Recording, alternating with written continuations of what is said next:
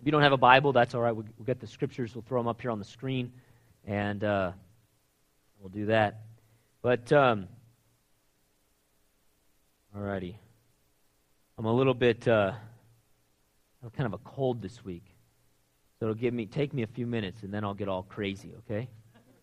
But, yeah, I'm going to start by jogging, and then we'll sprint. But anyways, I'm glad you're here. And the Lord has been just releasing so much breakthrough here in our church. Honestly, the last number of weeks, we've just been going after things that have been strongholds in our life. And I've been talking to many of you as the Lord has been showing you things that are going on in your own life, and the Lord's been showing you how to get free. It's been really exciting to hear what God's doing in your life. But basically, the Lord's been teaching us how to overcome strongholds and lies, sin, and things that are in us that are very common for all of us to struggle with. The Lord's been showing us how to break through those things and to overcome those things by walking in the Spirit. Just like Galatians 5:16 says, it says that Paul said, walk in the Spirit, and you will not gratify the cravings of the flesh. And we've been learning that now that we're new creations in Christ Jesus, now that we're connected to Jesus, all of our sin is forgiven. But not only are we forgiven, but the Lord has given us power by His Spirit to overcome these things and to gain victory. We've been talking about getting victory over anger, fear, anxiety, but it could be anything. It could be pride. It could be gossip. It could be things, emotional things. It could be sinful things that you're just saying, Lord, I want to get free. The Lord wants you to get free. And the Lord is showing us how to walk in freedom. That even though we have this flesh, we have these old ways of thinking and these old habits and these broken things in our hearts that bring brokenness on our relationships. Even though we have those things, the Lord has given us a way to gain victory, and that's by walking in the Spirit. And so in this series, not only have we said, hey, this is generally how you walk in the Spirit. A lot of, if you remember in January, we covered a number of principles of what it means to walk in the Spirit. But these last number of weeks, we've been going after specific things, haven't we? And many of you relate to them. You know, I was talking with an awesome man of God before I preached on anger, and he said, do you really think a lot of people struggle with anger in our church? And I said, more than you know. More than I know, to be honest with you. And so even as I went after these things, the only reason I went after anger, for example, is because I knew in my spirit, I knew from the Holy Spirit, that was something that we all need to get free from. There's things that God needs to heal in us. And then, like I said, we went after fear and things like that. Now, if you want those CDs, or let's say that's spoken, you just man, I needed to hear that message, you don't have to just let that be one time. You can go on the internet, on our website, and listen to that message. You can go get a CD in the back. But you can listen to it more than once and let the Lord continue to speak to you. Because in those messages, what have we gone over? We've gone over 3 things that the Lord wants to do from His Word. We know that everything we need is in Jesus. He's on our side. And we know that Jesus is leading us to that freedom right there in the Word of God. And we've said that from the Word of God, Jesus wants to show us 3 things. Number 1, He wants to expose those lies that we believe, right? He wants to expose what the root of that sin is, because we need to see sin for what it is, don't we? There's a lot of times where we'll agree with sin without even realizing it. We'll believe those lies, or we won't realize what sin really is doing to us. And until you see it as an enemy, you're not going to resist it, right? If you think it's supposed to be living there in your house, you won't do anything about it. So we need to see sin for what it is. We need to see it as an enemy. And the Bible actually exposes sin and exposes those lies. Number 2, we need the truth of God's Word to show us who we are in Christ and the promises and the power that's available to us. You know that for everything that we might struggle with, there is a promise of God to set you free. And there is power and there is truth in the Word of God. Like we looked at when Jesus said, you shall know the truth, and the truth will set you free. And then number 3, we saw that we need to know strategies. That all the commandments and the principles of wisdom in the Bible are not rules to oppress us, but rather strategies. Jesus is like our coach, training us and teaching us to get stronger so that we can come against our enemy and get free. Amen? All right? And so it's like being in a wrestling match. We've talked about it. It's like being in a wrestling match, and that when we're not in Christ, our opponent has just got us pinned to the ground, and we're just in bondage to that sin. But when we come to Jesus, the Lord frees us from bondage to that sin, and then He starts training us. And even though we wrestle still we still wrestle with that flesh. We don't have to be oppressed by fear. We don't have to be oppressed by sin. We don't have to be oppressed by any of these things anymore. But now, as we walk in the Spirit and we see the lie and we see the truth, and the Lord begins to give us strategies, now we can wrestle and we can gain the upper hand. We can pin that thing to the ground, right? And so today, what the Lord showed me that he wants me to go after today, very specifically, is lust. Lust. And we're going to go after this thing. Now, most of you guys know me, and if you don't, you're going to find out in just a second. I'm pretty straight up, and I can get kind of intense. I mean, I'm intense when I'm telling you God loves you, right? And I'm intense when I'm telling you something's sin, yeah? I'm just straight up. So today, for those of you who don't know, but even if you do know, I'm going to be pretty straight up, right? And I'm going to go after lust. Now, I'm going to attack that lie. I'm going to attack that sin called lust because it's an enemy of God and it's an enemy of your own soul. But I just want you to know that as I'm going after it, I'm not attacking you, but I'm attacking the sin. I'm attacking the lie. Sometimes when we agree with sin and somebody goes after the sin, we'll feel like I'm being attacked, right? Because we're in agreement with that sin. But I'm going to assume that you're like me, that you're here because you're hungry for God and you want freedom. And by the way, I don't assume that necessarily everybody deals with lust, but a lot of times in our culture, lust is very rampant to some degree or other in our hearts. And like I said before, that one of the reasons we're going after these issues specifically is because, let's say you're like, well, I don't have lust or whatever, right? Yeah, but there are other strongholds you might have, and as I go through these principles, you can relate it to something that you need freedom for, right? So I'm going through these things specifically to go after them and cut them off, but I'm also, by going through these specific issues in our life, it models for you how to get free. Like you might say, well, I don't struggle with lust, but man, I got pride. Praise God. You can do the same thing. What's the lie? What's the truth? What's the strategy, right? So as I go through this, I believe that the Lord's going to speak to you. Many of you, he's going to just cut that stuff off of your heart, lust, and yet some of you, it's going to be something else the Lord's going to speak to you. Amen? All right? So let's open our hearts and receive that from the Lord. So Father, we invite you to speak to us. Lord, we don't close our hearts up right now, but we open our hearts, and we thank you that you want us to be free, because you want us to be blessed, you want us to be whole, you want to bless our relationships, and you want us to be a blessing. And so we open our hearts to all that you have for us from your word in Jesus' name. Amen. Awesome. All right. So starting there in Matthew chapter 5. Matthew chapter 5, Jesus says this, starting in verse 27. Starting verse 27, Jesus says this, "You have heard that it was said to those of old, 'You shall not commit adultery.' But I say to you that whoever looks at a woman to lust for her has already committed adultery with her in his heart. If your right hand causes you to sin, if your right eye causes you to sin, pluck it out, cast it from you. For it is more profitable for you that one of your members perish than for your whole body be cast into hell. And if your right hand causes you to sin, cut it off and cast it from you.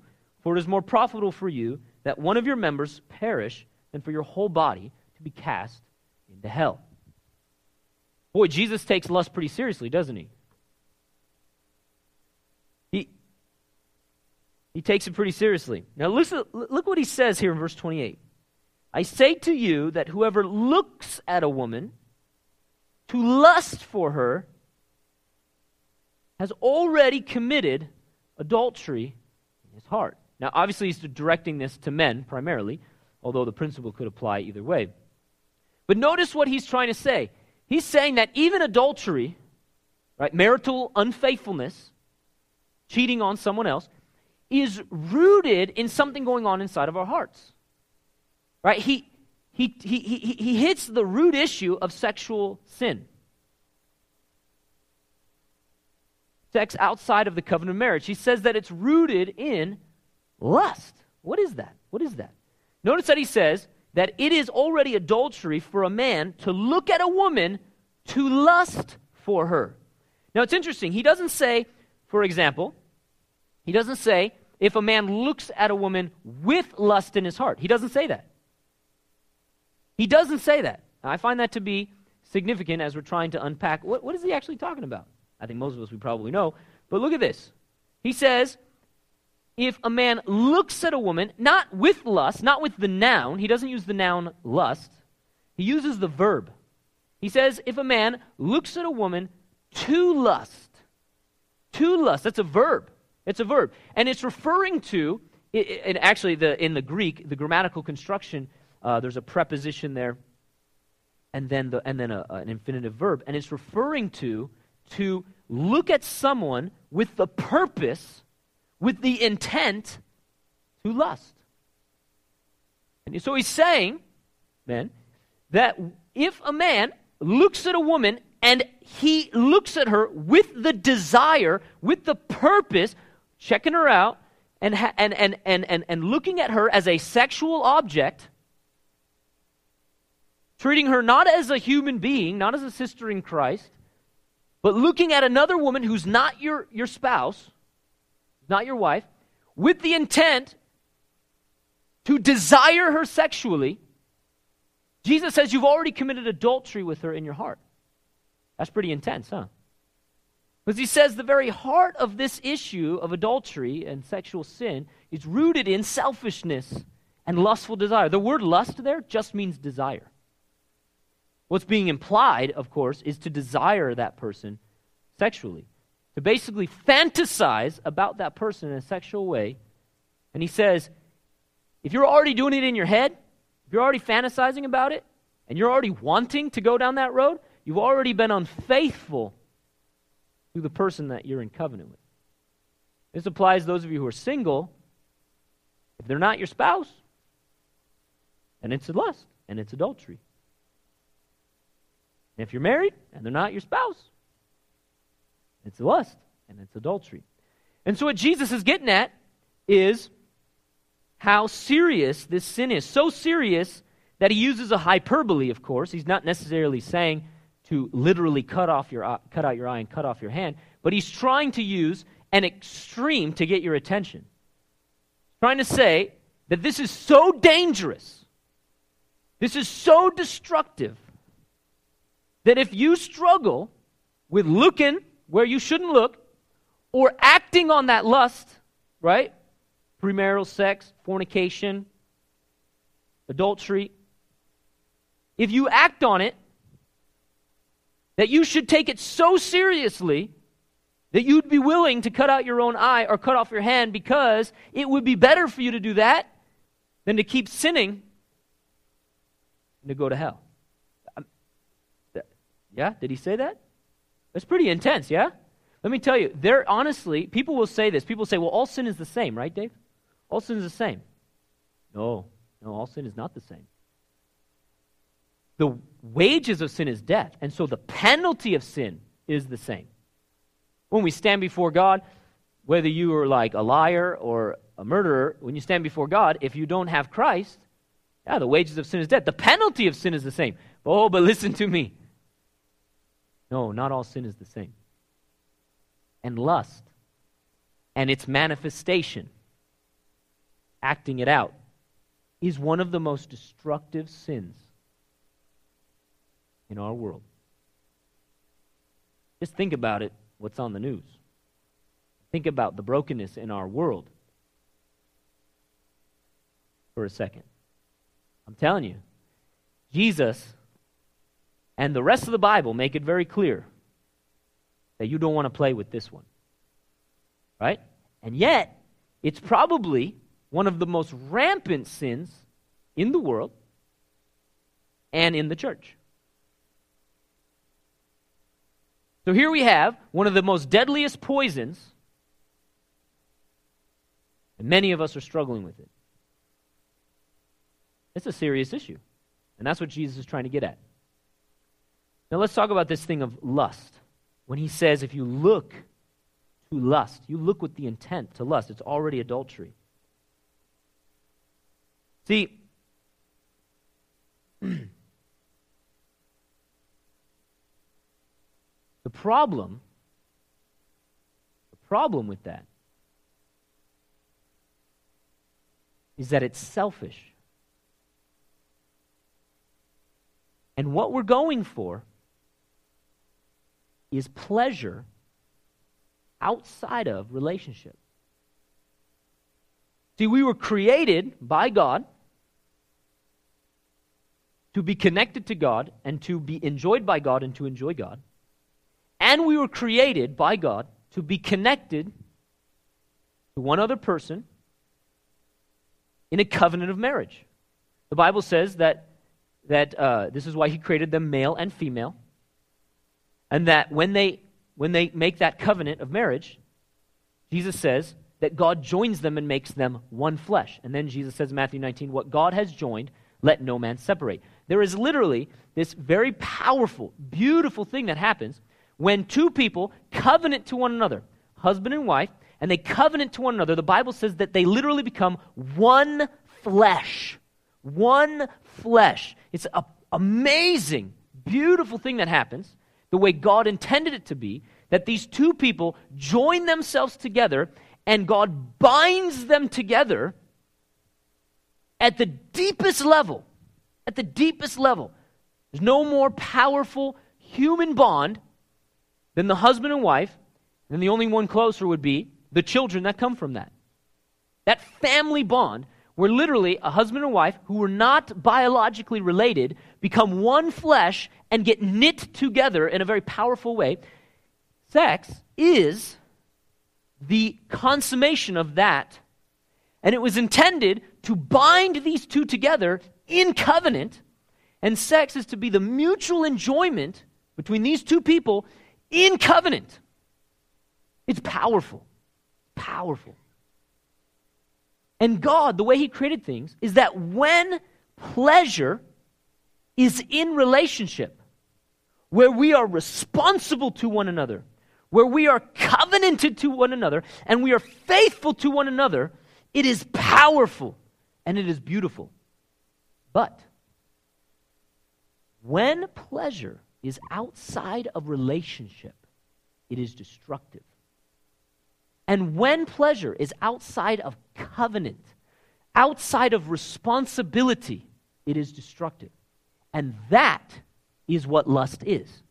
It is wanting pleasure without the responsibility of a covenanted relationship. It's wanting the gratification without a commitment to another person. You see? Let me illustrate this from science. It's awesome.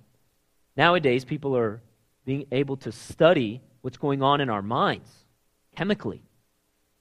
Now, we're not just a physical being, right? But we are physical. We're a spirit. We have a soul. We live in a body.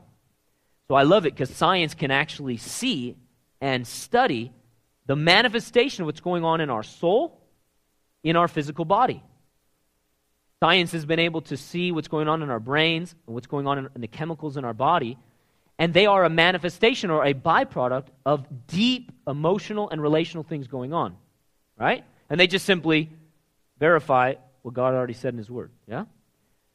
So here's what's supposed to happen. Husband and wife come together, and what happens when two people are making love is that there is a release of four main chemicals in our bodies, in our brains, in our bodies. The first one is dopamine. The second one is serotonin. The third one is oxytocin. And the fourth one is called vasopressin, I think. Vasopressin. I think I said it right.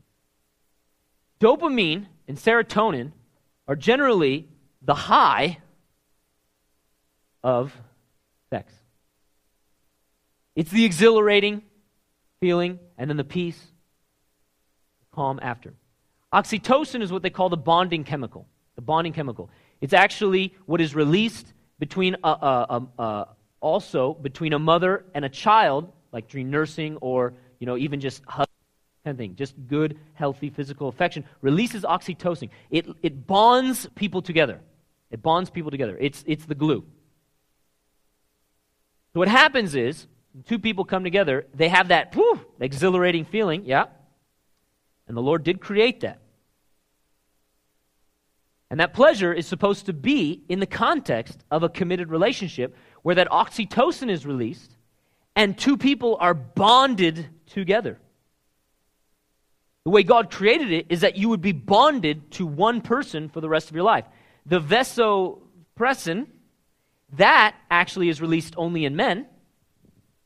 The oxytocin is stronger in women than in men, but the vasopressin, I'm totally probably butchering that word, is released only in men, or primarily, and it is the protective chemical. It releases in men that I will die for you mindset. So can you imagine how God has created this? Yes? Literally, it's Genesis 2, that they would join together, right, and become one flesh. And God has literally embedded this in our spirit, our soul, and even in our physical body, that we would literally come together and be bound together and experience that bonding over and over and over again. The way God intended it to be. That there will be loyalty. The problem, for example, with fantasy, earlier I said, it's rooted in selfishness. It's outside of the context of relationship, right? Well, check this out. For example, like in pornography. One of the reasons why pornography is so addictive is because it is touching deeply at the core of our being, and it is activating chemicals in people's minds. Because you're watching stuff or you're reading words that provoke strong images, right? Sometimes ladies read certain books, or men too. Men are often, the pornography nowadays is rampant. 75+% of men is rampant with women. Internet adultery affairs are on the rise. They're saying even like a third of divorce litigation has to do with internet affairs. It's on the rise because this stuff is so easy access. But this pornography is literally like a drug for your mind. And when people get hooked to this stuff, you don't have to inject it. You don't have to pop a pill. Your body doesn't have to process it. It goes right into your eyes or your imagination and boom, hits the chemicals in your brain and gives you one of the greatest highs, dopamine and serotonin. It's activating that stuff because it's happening in your imagination. Here's what's really interesting, though. Because it's not with a human being, there's no oxytocin released. There's no bonding chemical. And you know what it leaves? It leaves people deeply frustrated and empty. Feel shame. Because there's been no bonding. See, this is what's going on. Lust is fantasizing about these things outside of the context of relationship. It's selfish. What you're missing out on is the bonding. And what you're withholding from another is that bonding. And it leaves people empty. And it's a very, very addictive, dangerous thing. Not only that, things like premarital sex, what you're basically doing is you're coming together with another person, one flesh, right? At the deep core of your being, and then ripping that apart. When two people come together, let's say they're married, and then they divorce, or they come together just for casual sex before marriage, like even cohabitation and such, they come together in one flesh, and then when they separate, it's a tearing of flesh. Now you can imagine what this going on, like for example with oxytocin, is instead of bonding to one person and letting that bond build and build and build, both in your soul as well as in your brain, but literally it's like tape, undone, taping, undoing, taping, undoing, taping, undoing, and you start losing your stickiness. What's going on a lot of times is people who have had these affairs or who have had multiple partners, they lose the stickiness. You might still have the rush, but the deep bonding isn't there. And a lot of times people think the problem is their partner. Because if you're addicted to these feelings, you're going to always be looking for it, right?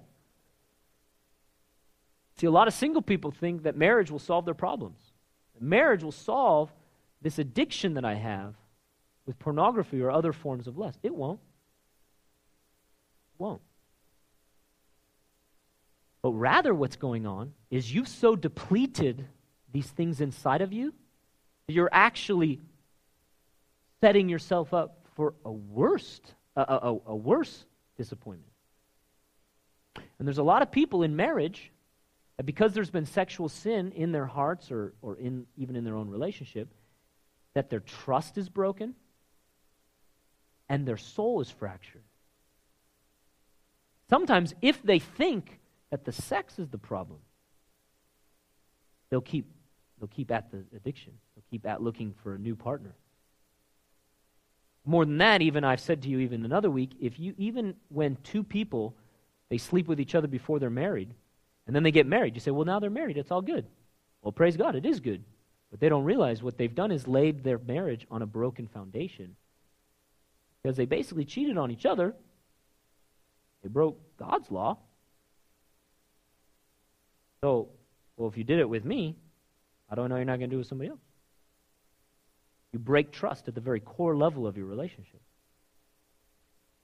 See, Jesus, Paul, the Apostle Paul in 1 Corinthians 6, actually says that, in 1 Corinthians 6, he actually says that lust and sexual morality, he says that it's worse than other sins because you sin against your own soul.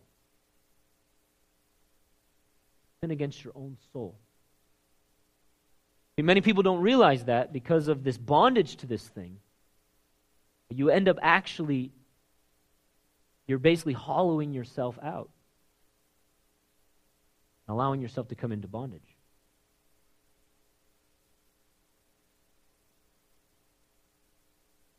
A lot of times when people are struggling with this kind of thing, one of the things that they'll tell themselves, one of the lies, is it's not that bad. It's not that bad. I'm not hurting anyone. That's what they'll say. I'm not hurting anyone. You're just fantasizing in your mind. You're not hurting anyone, right? Or,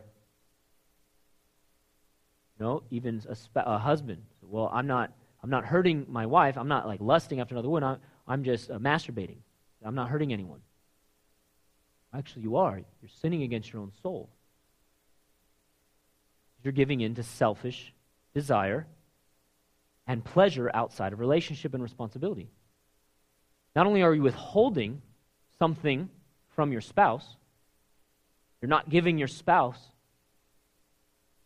a gift,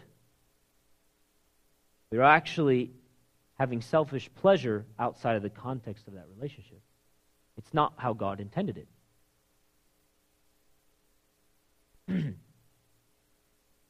And so a lot of times, people will say, well, it's not that bad. We begin to tell ourselves that God doesn't see it, or other people don't see it, or that it's not hurting anyone. But it is. If anybody, it's hurting you. But not only that is, the pornography industry is worth billions of dollars. It eclipses all sports combined.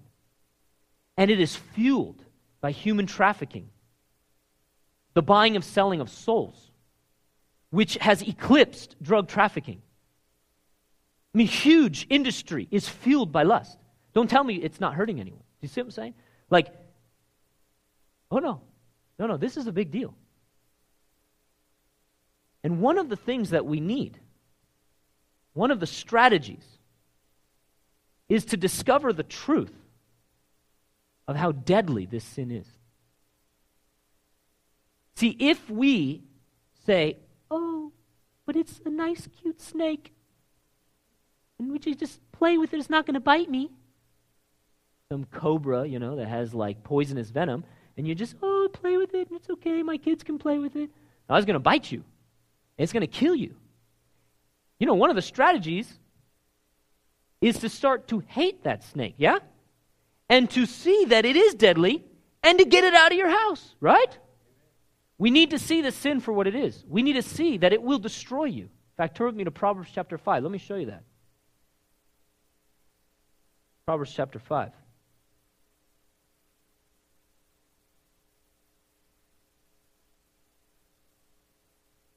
Proverbs chapter 5, starting in verse 1.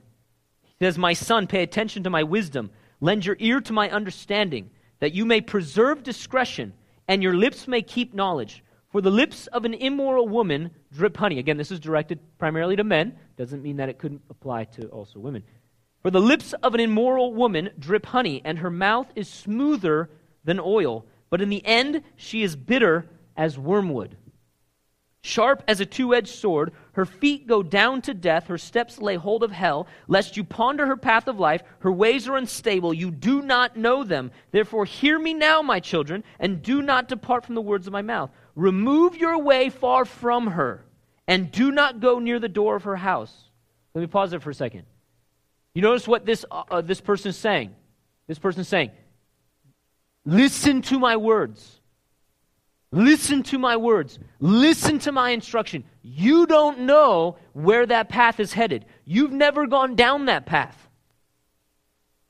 You've never gone down that path before. And I'm telling you what's going to happen later in your life, right? Now this is good for young people, but even some of us who are older, maybe even as I go through this, some of you may have already experienced some of this brokenness. And praise God for his healing and redemption. Amen? But listen, this is what the author's saying, listen to me and submit to my wisdom and listen to my correction before it's too late. And notice what he's saying. He's saying, because listen, it's very tantalizing. I mean, do you realize that's what the media is doing, right?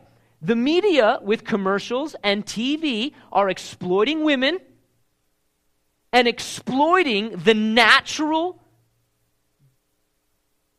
drive or attraction that's in men.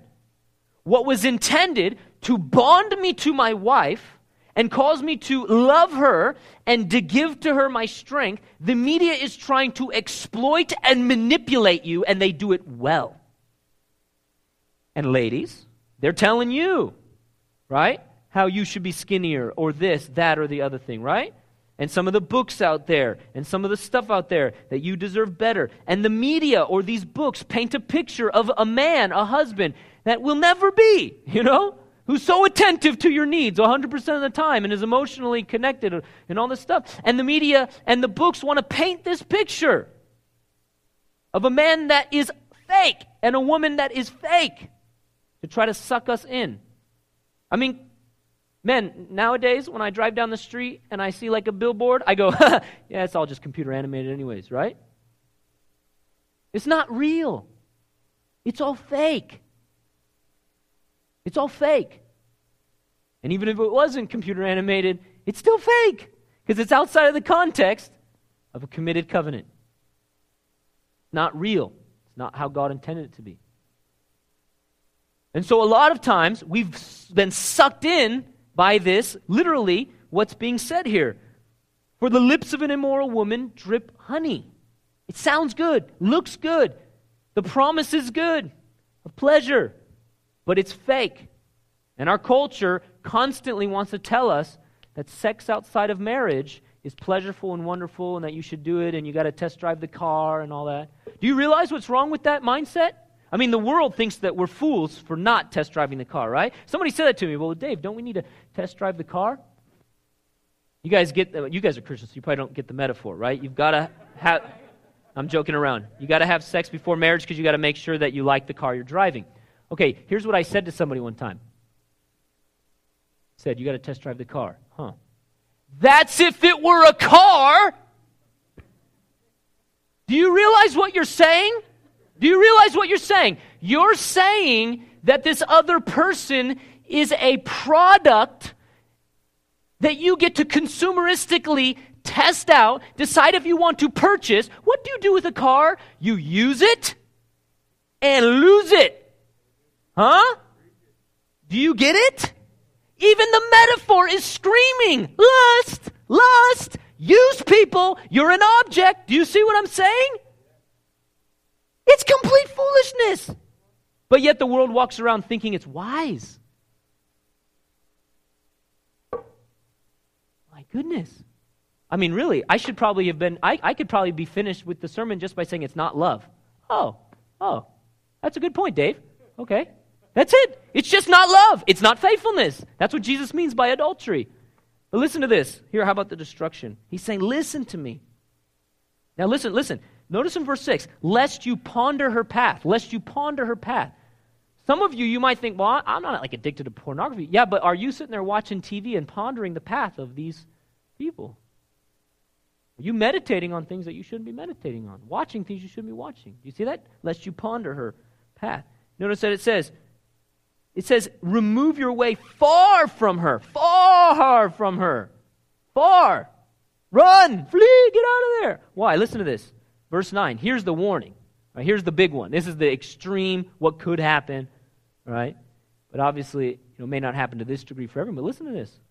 Lest you give your honor to others and your years to the cruel one. Lest aliens be filled with your wealth and your labors go to the house of a foreigner, and you mourn at last, when your flesh and your body are consumed, and say, how I have hated instruction, and my heart despised correction. I have not obeyed the voice of my teachers, nor inclined my ear to those who instructed me. I was on the verge of total ruin in the midst of the assembly and the congregation. Do you realize what this one is saying? It's saying that this lust, fantasy that leads to action, one of those things that you can fantasize, but it'll lead to more. It'll lead to action. It's saying that this kind of immorality and adultery, you will lose your honor, you will lose your wealth, and you will lose even your physical health. Isn't that interesting? Right there in verse 11, when your flesh and your body are consumed. Maybe sexually transmitted disease is being referred to, maybe even just the fact that you have depleted things going on the way that God intended it to work, and you depleted it. Let me tell you, when people who get divorced, 10 years later, the majority of people who get divorces, they're still struggling financially. They say only 2 out of 10 ever find that romantic love that they were thinking would happen. If I got a divorce, I'll find someone better. Most are still struggling emotionally. Most are still struggling financially. It's a train wreck. Look at what's going on in our society when over half of the children in our society are living in fatherless homes.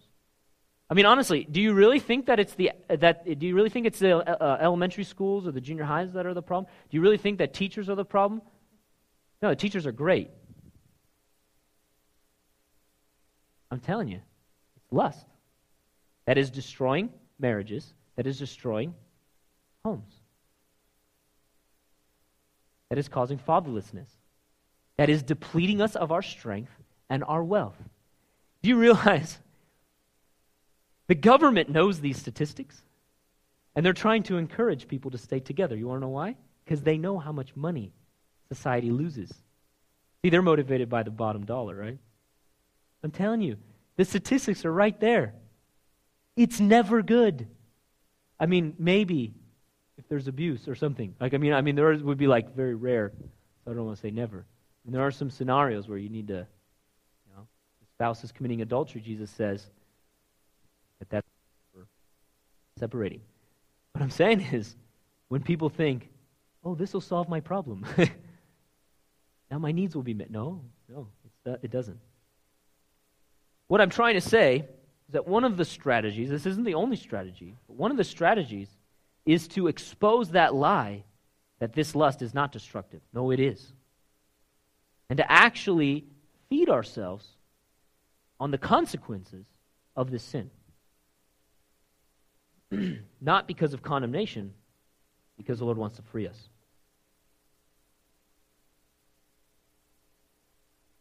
A couple of the promises. When I was younger, before I became a Christ follower, I was bound in this stuff. Bound in this stuff. Nowadays when I read about like these chemicals and these things in the brain, I'm reading from these scientists describing this stuff, I think, oh yeah, that's what Jesus did for me. He healed me. He delivered me. I didn't know that. That's what he was doing in my brain and stuff like that, but it's amazing. Here's what happened. I came to Christ, and I wanted to walk in freedom from this. I wanted to walk in purity. And I felt a tremendous amount of shame and emptiness and all that. I was struggling with other things. Man, to cry out to God for freedom. I wanted to be pure. I wanted to be set apart for the Lord. I wanted to be honoring to God. And I began to cry out to God. But I would just beat myself up all the time, And those of you who struggle, it's like you can probably recognize, the shame and condemnation. I would struggle with this, right? Age 16, age 17, as a young man. I didn't know what to do. But I'm reading the Word, and I'm praying, I'm crying out to the Lord. Here's where the breakthrough began for me.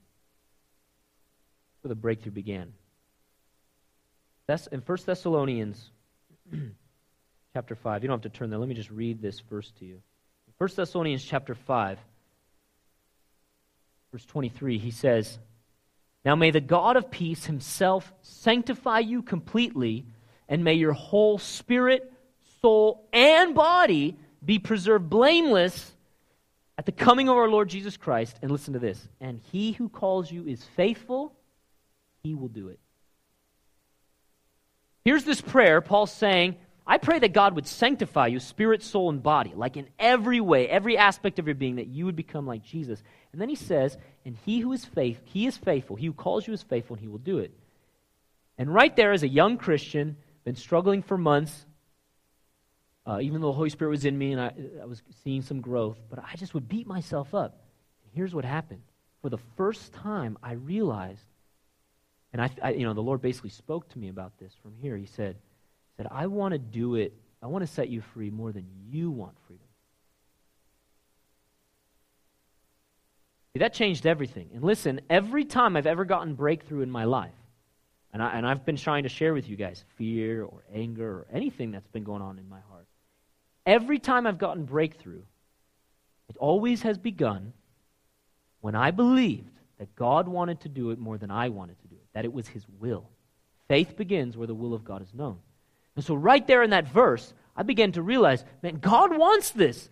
He doesn't need, I'm not trying to convince God to oh, please forgive me, please set me free. That's how I was thinking, right? No. All of a sudden I realized, no, you love me. You died for me. You already shed your blood for me. You forgive me of every sin. But more than that, you want me to be whole. You want me to be blessed. You want me to be free. And you're trying to get this stuff out of me so that I can have a blessed marriage. I was 17, so I'm thinking about that, right? You want me to be whole so that I can be of use to you in ministry, right? And the Lord began to show me. I'll tell you, when that clicked into my spirit, I stopped trying to beg God and beat myself up, and I began to do what we've been teaching you. Began to stand on the truth of who I am in Christ. I began to realize there is no shame in Christ, right? Romans 8:1, one of the promises, that there is no condemnation for those who are in Christ Jesus. I began to stand on this promise. I'm calling out to you, God. You said he who calls upon the name of the Lord will be saved. I'm crying out to you, and you promised. You called me, and you said this is your will to sanctify me, spirit, soul, and body. I began to cry out to God and speak his promises back to him. And I began to search the Lord for these strategies. The Lord began to show me how to walk in purity and wholeness. And he would give me these strategies over here and these strategies over here, and he began to show me specific things that I needed to do. And I remember, like I've told you, as you're crying out to God and you're in the Word, the Lord's going to give you those strategies. They're going to show you how to not let sin reign in your mortal body and just be pushed around. He's going to show you how to push back. And that's what I began to learn how to do. For example, in Psalm 119, 9 through 11, just listen to this. It's not going to be on the screen. How can a young man cleanse his way? By taking heed according to your word. With my whole heart I have sought you. Oh, let me not wander from your commandments. Your word I have hidden in my heart, that I might not sin against you. Wow, right there. Right there, it's exactly answering the question that you might have. God, how can I walk in purity? How can I cleanse my way? The Word of God. That if you'll take the Word of God and you'll flood your heart with the Word of God, and you'll hide the Word in your heart by meditating the Word, by praying the Word, and holding on to the Word, allowing the warnings to paint a picture in your heart that says, don't go down that road. Don't go down that road. Maybe you're a man at work and you're starting to flirt with somebody at work, but the Word's hiding in your heart, and the Holy Spirit said, don't go down that road. She's flattering you. She's flattering you. Or other way around, right? He's flattering you to that wife. Don't go down that road. And when you hide the Word in your heart, right there it says, how can I keep my way from sinning? How can I not sin against you? In your heart. Hide His Word. Hide those promises in the Word that say it's God's will for you to be free. Hide the Word in your heart that says that you are righteous and there's no condemnation. Hide that Word in your heart that says, don't go down that road. Don't play with fire. Don't play with that snake. It's going to bite you. Right? This is it right here. Another thing, one of those lies is that God's not enough. I'd say this is the big one. The lie is that God's not enough. That God's not enough for you, single man or single woman. Or that God's not enough for you. That this pleasure is better than God. It's allowing thing, that source of pleasure, to be your idol. And literally, this sexual addiction, it is a chemical addiction. They're calling it, these people who do these studies, they're calling it a drug. It actually touches the part of your brain, the pleasure center, the reward center, the same place that cocaine and other drugs touch. And what's going on here is that what's happening is you're going to that thing for pleasure. But again, it's outside of relationship. What happens is you keep touching that pleasure center, and that part of your pleasure center gets bigger and bigger and bigger, and they have done studies. That part of your brain, it starts overriding the rest of your brain. This is why people, like when you're angry or like with lust, you will do the dumbest things. People will destroy relationships. People will make horrible decisions just for that fix with other drugs, but especially with this one, with sexual lust. To get that pleasure center. But other thing is, as your pleasure center grows, it reduces your ability to say no to that sin. Most of the time, people who have been struggling with lust, they also want a quick fix. Isn't that ironic, yeah? I wonder why. Because they've so fed the pleasure center in their brain that to say no to it is extremely difficult. This is one of the reasons why the Bible tells us to put huge boundaries around this issue in our life. Like I just read in Proverbs 5, don't even go near her house. One of the greatest commands in the Bible about sexual sin is flee. That's all it says, flee. See, the problem is, those of you who may be addicted to sexual sin, or maybe you know somebody, the problem is you've so fed the pleasure center in your brain that to say no to it, it feels like you're dying. You don't want the long road. Who wants to confess sin? Who wants the uncomfortableness of admitting that I have a problem, right? No, I'd rather stay hiding and keep pushing the pleasure center button, right? Who wants the pain of saying no and going cold turkey with those habits? This is exactly what needs to happen. Like Jesus said, do whatever it takes. Cut it off. Destroy that computer or put passwords on it. Get accountability. Get it into the open. Do whatever it takes. But guess what is screaming on the inside of somebody who's addicted to the fantasy world? They don't want to. They just want a quick solution.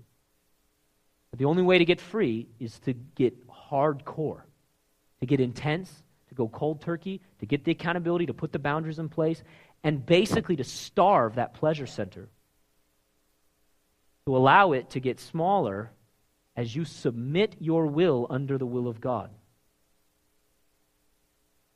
and bring that thing into a place where it's supposed to be. What Jesus means by dying to self. It's not the only thing, but it's part of it. So a lot of the strategies, they might look like rules to other people, but for me, they look like boundaries that help me to get myself in control. Now, what's one of those lies? One of the lies is, well, I can't have self-control.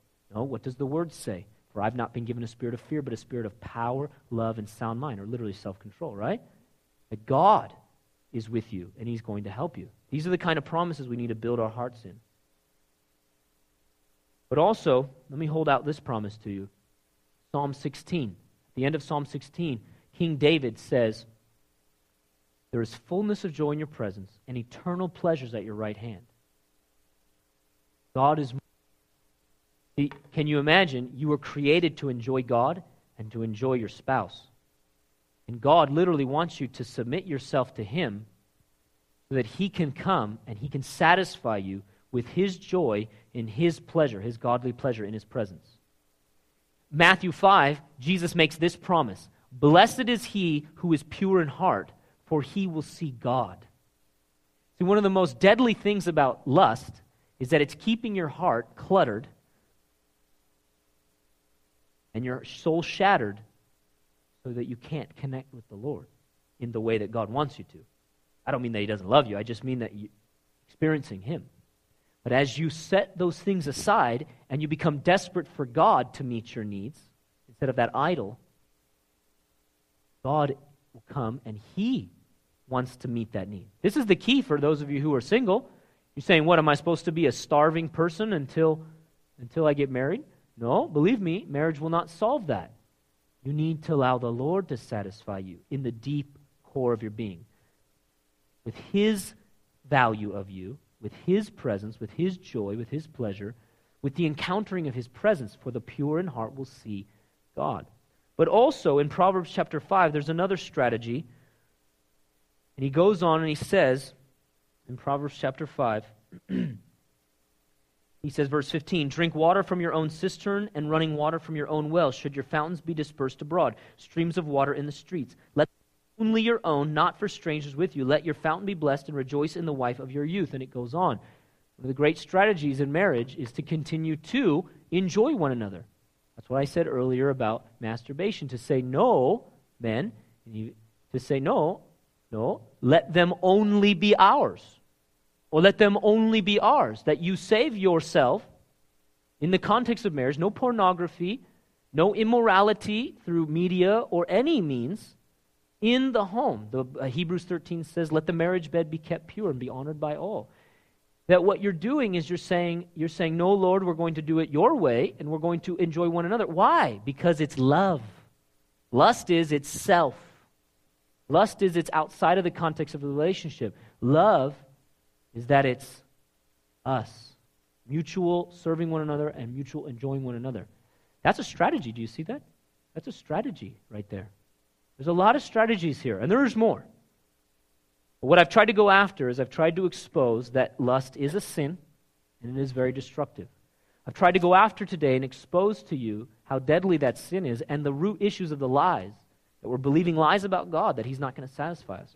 We're believing lies about what marriage and sex is. We're believing lies about these things. And the Lord wants to expose those things so you can embrace the truth. The truth that He'll satisfy you. The truth that God will bring you that spouse. Those of you who are waiting on the Lord for that. God says if you delight yourself in Him, He will give you the desires of your heart.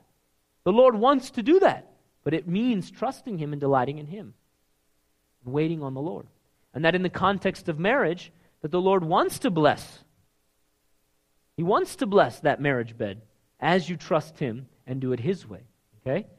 So this is what the Lord wants to do in us. And whether it's sexual morality or any other form of selfishness, we want our hearts to be pure. Amen? Envy, greed, lust, anything where we're desiring something of ourselves that doesn't bring honor to God and doesn't bless other people. Yeah? Amen? So no matter where you're at as you're listening to this, let's bring our hearts to the Lord and ask the Lord for purity in our hearts. Amen? Purity in any area. Purity in any area. And I just want you to know that if you've been this person that maybe you realize, boy, I have brought destruction to my family, to my kids. Not only can the Lord heal you and restore you, He will. And maybe even right now you're struggling. And I know shame wants to come in there and say you're not worthy. Whoa. He died for you, yeah? He loves you. He wants you to be whole. He wants you to be free. The only reason the Bible brings this stuff up, and the only reason I'm talking about it, is because God loves you and wants you whole. And so even right now, today, there is hope of restoration. There is hope of freedom. Today's a new day. And it's simply the invitation that the God always gives every time we talk about these things. The invitation to repent. The invitation to cry out to God and to invite him in. Amen? Now maybe you're here and you don't know Jesus. I mean, you've not made him your Lord. The first step to freedom is making Jesus your Lord. The Bible says that if we'll believe that God raised him from the dead, and that if we'll confess with our mouth that Jesus is Lord, that we'll be saved, meaning all of our sins forgiven. It really is that simple. Receiving his forgiveness and then embracing his lordship. And that's simply what we're doing today. Those of you who have been Christ followers, you say, for years I've been Christ follower. Amen. We're embracing his forgiveness afresh. Amen. And we're embracing his lordship afresh today. Amen. So stand with me and let's pray. And let's respond to God. And let's embrace this from him.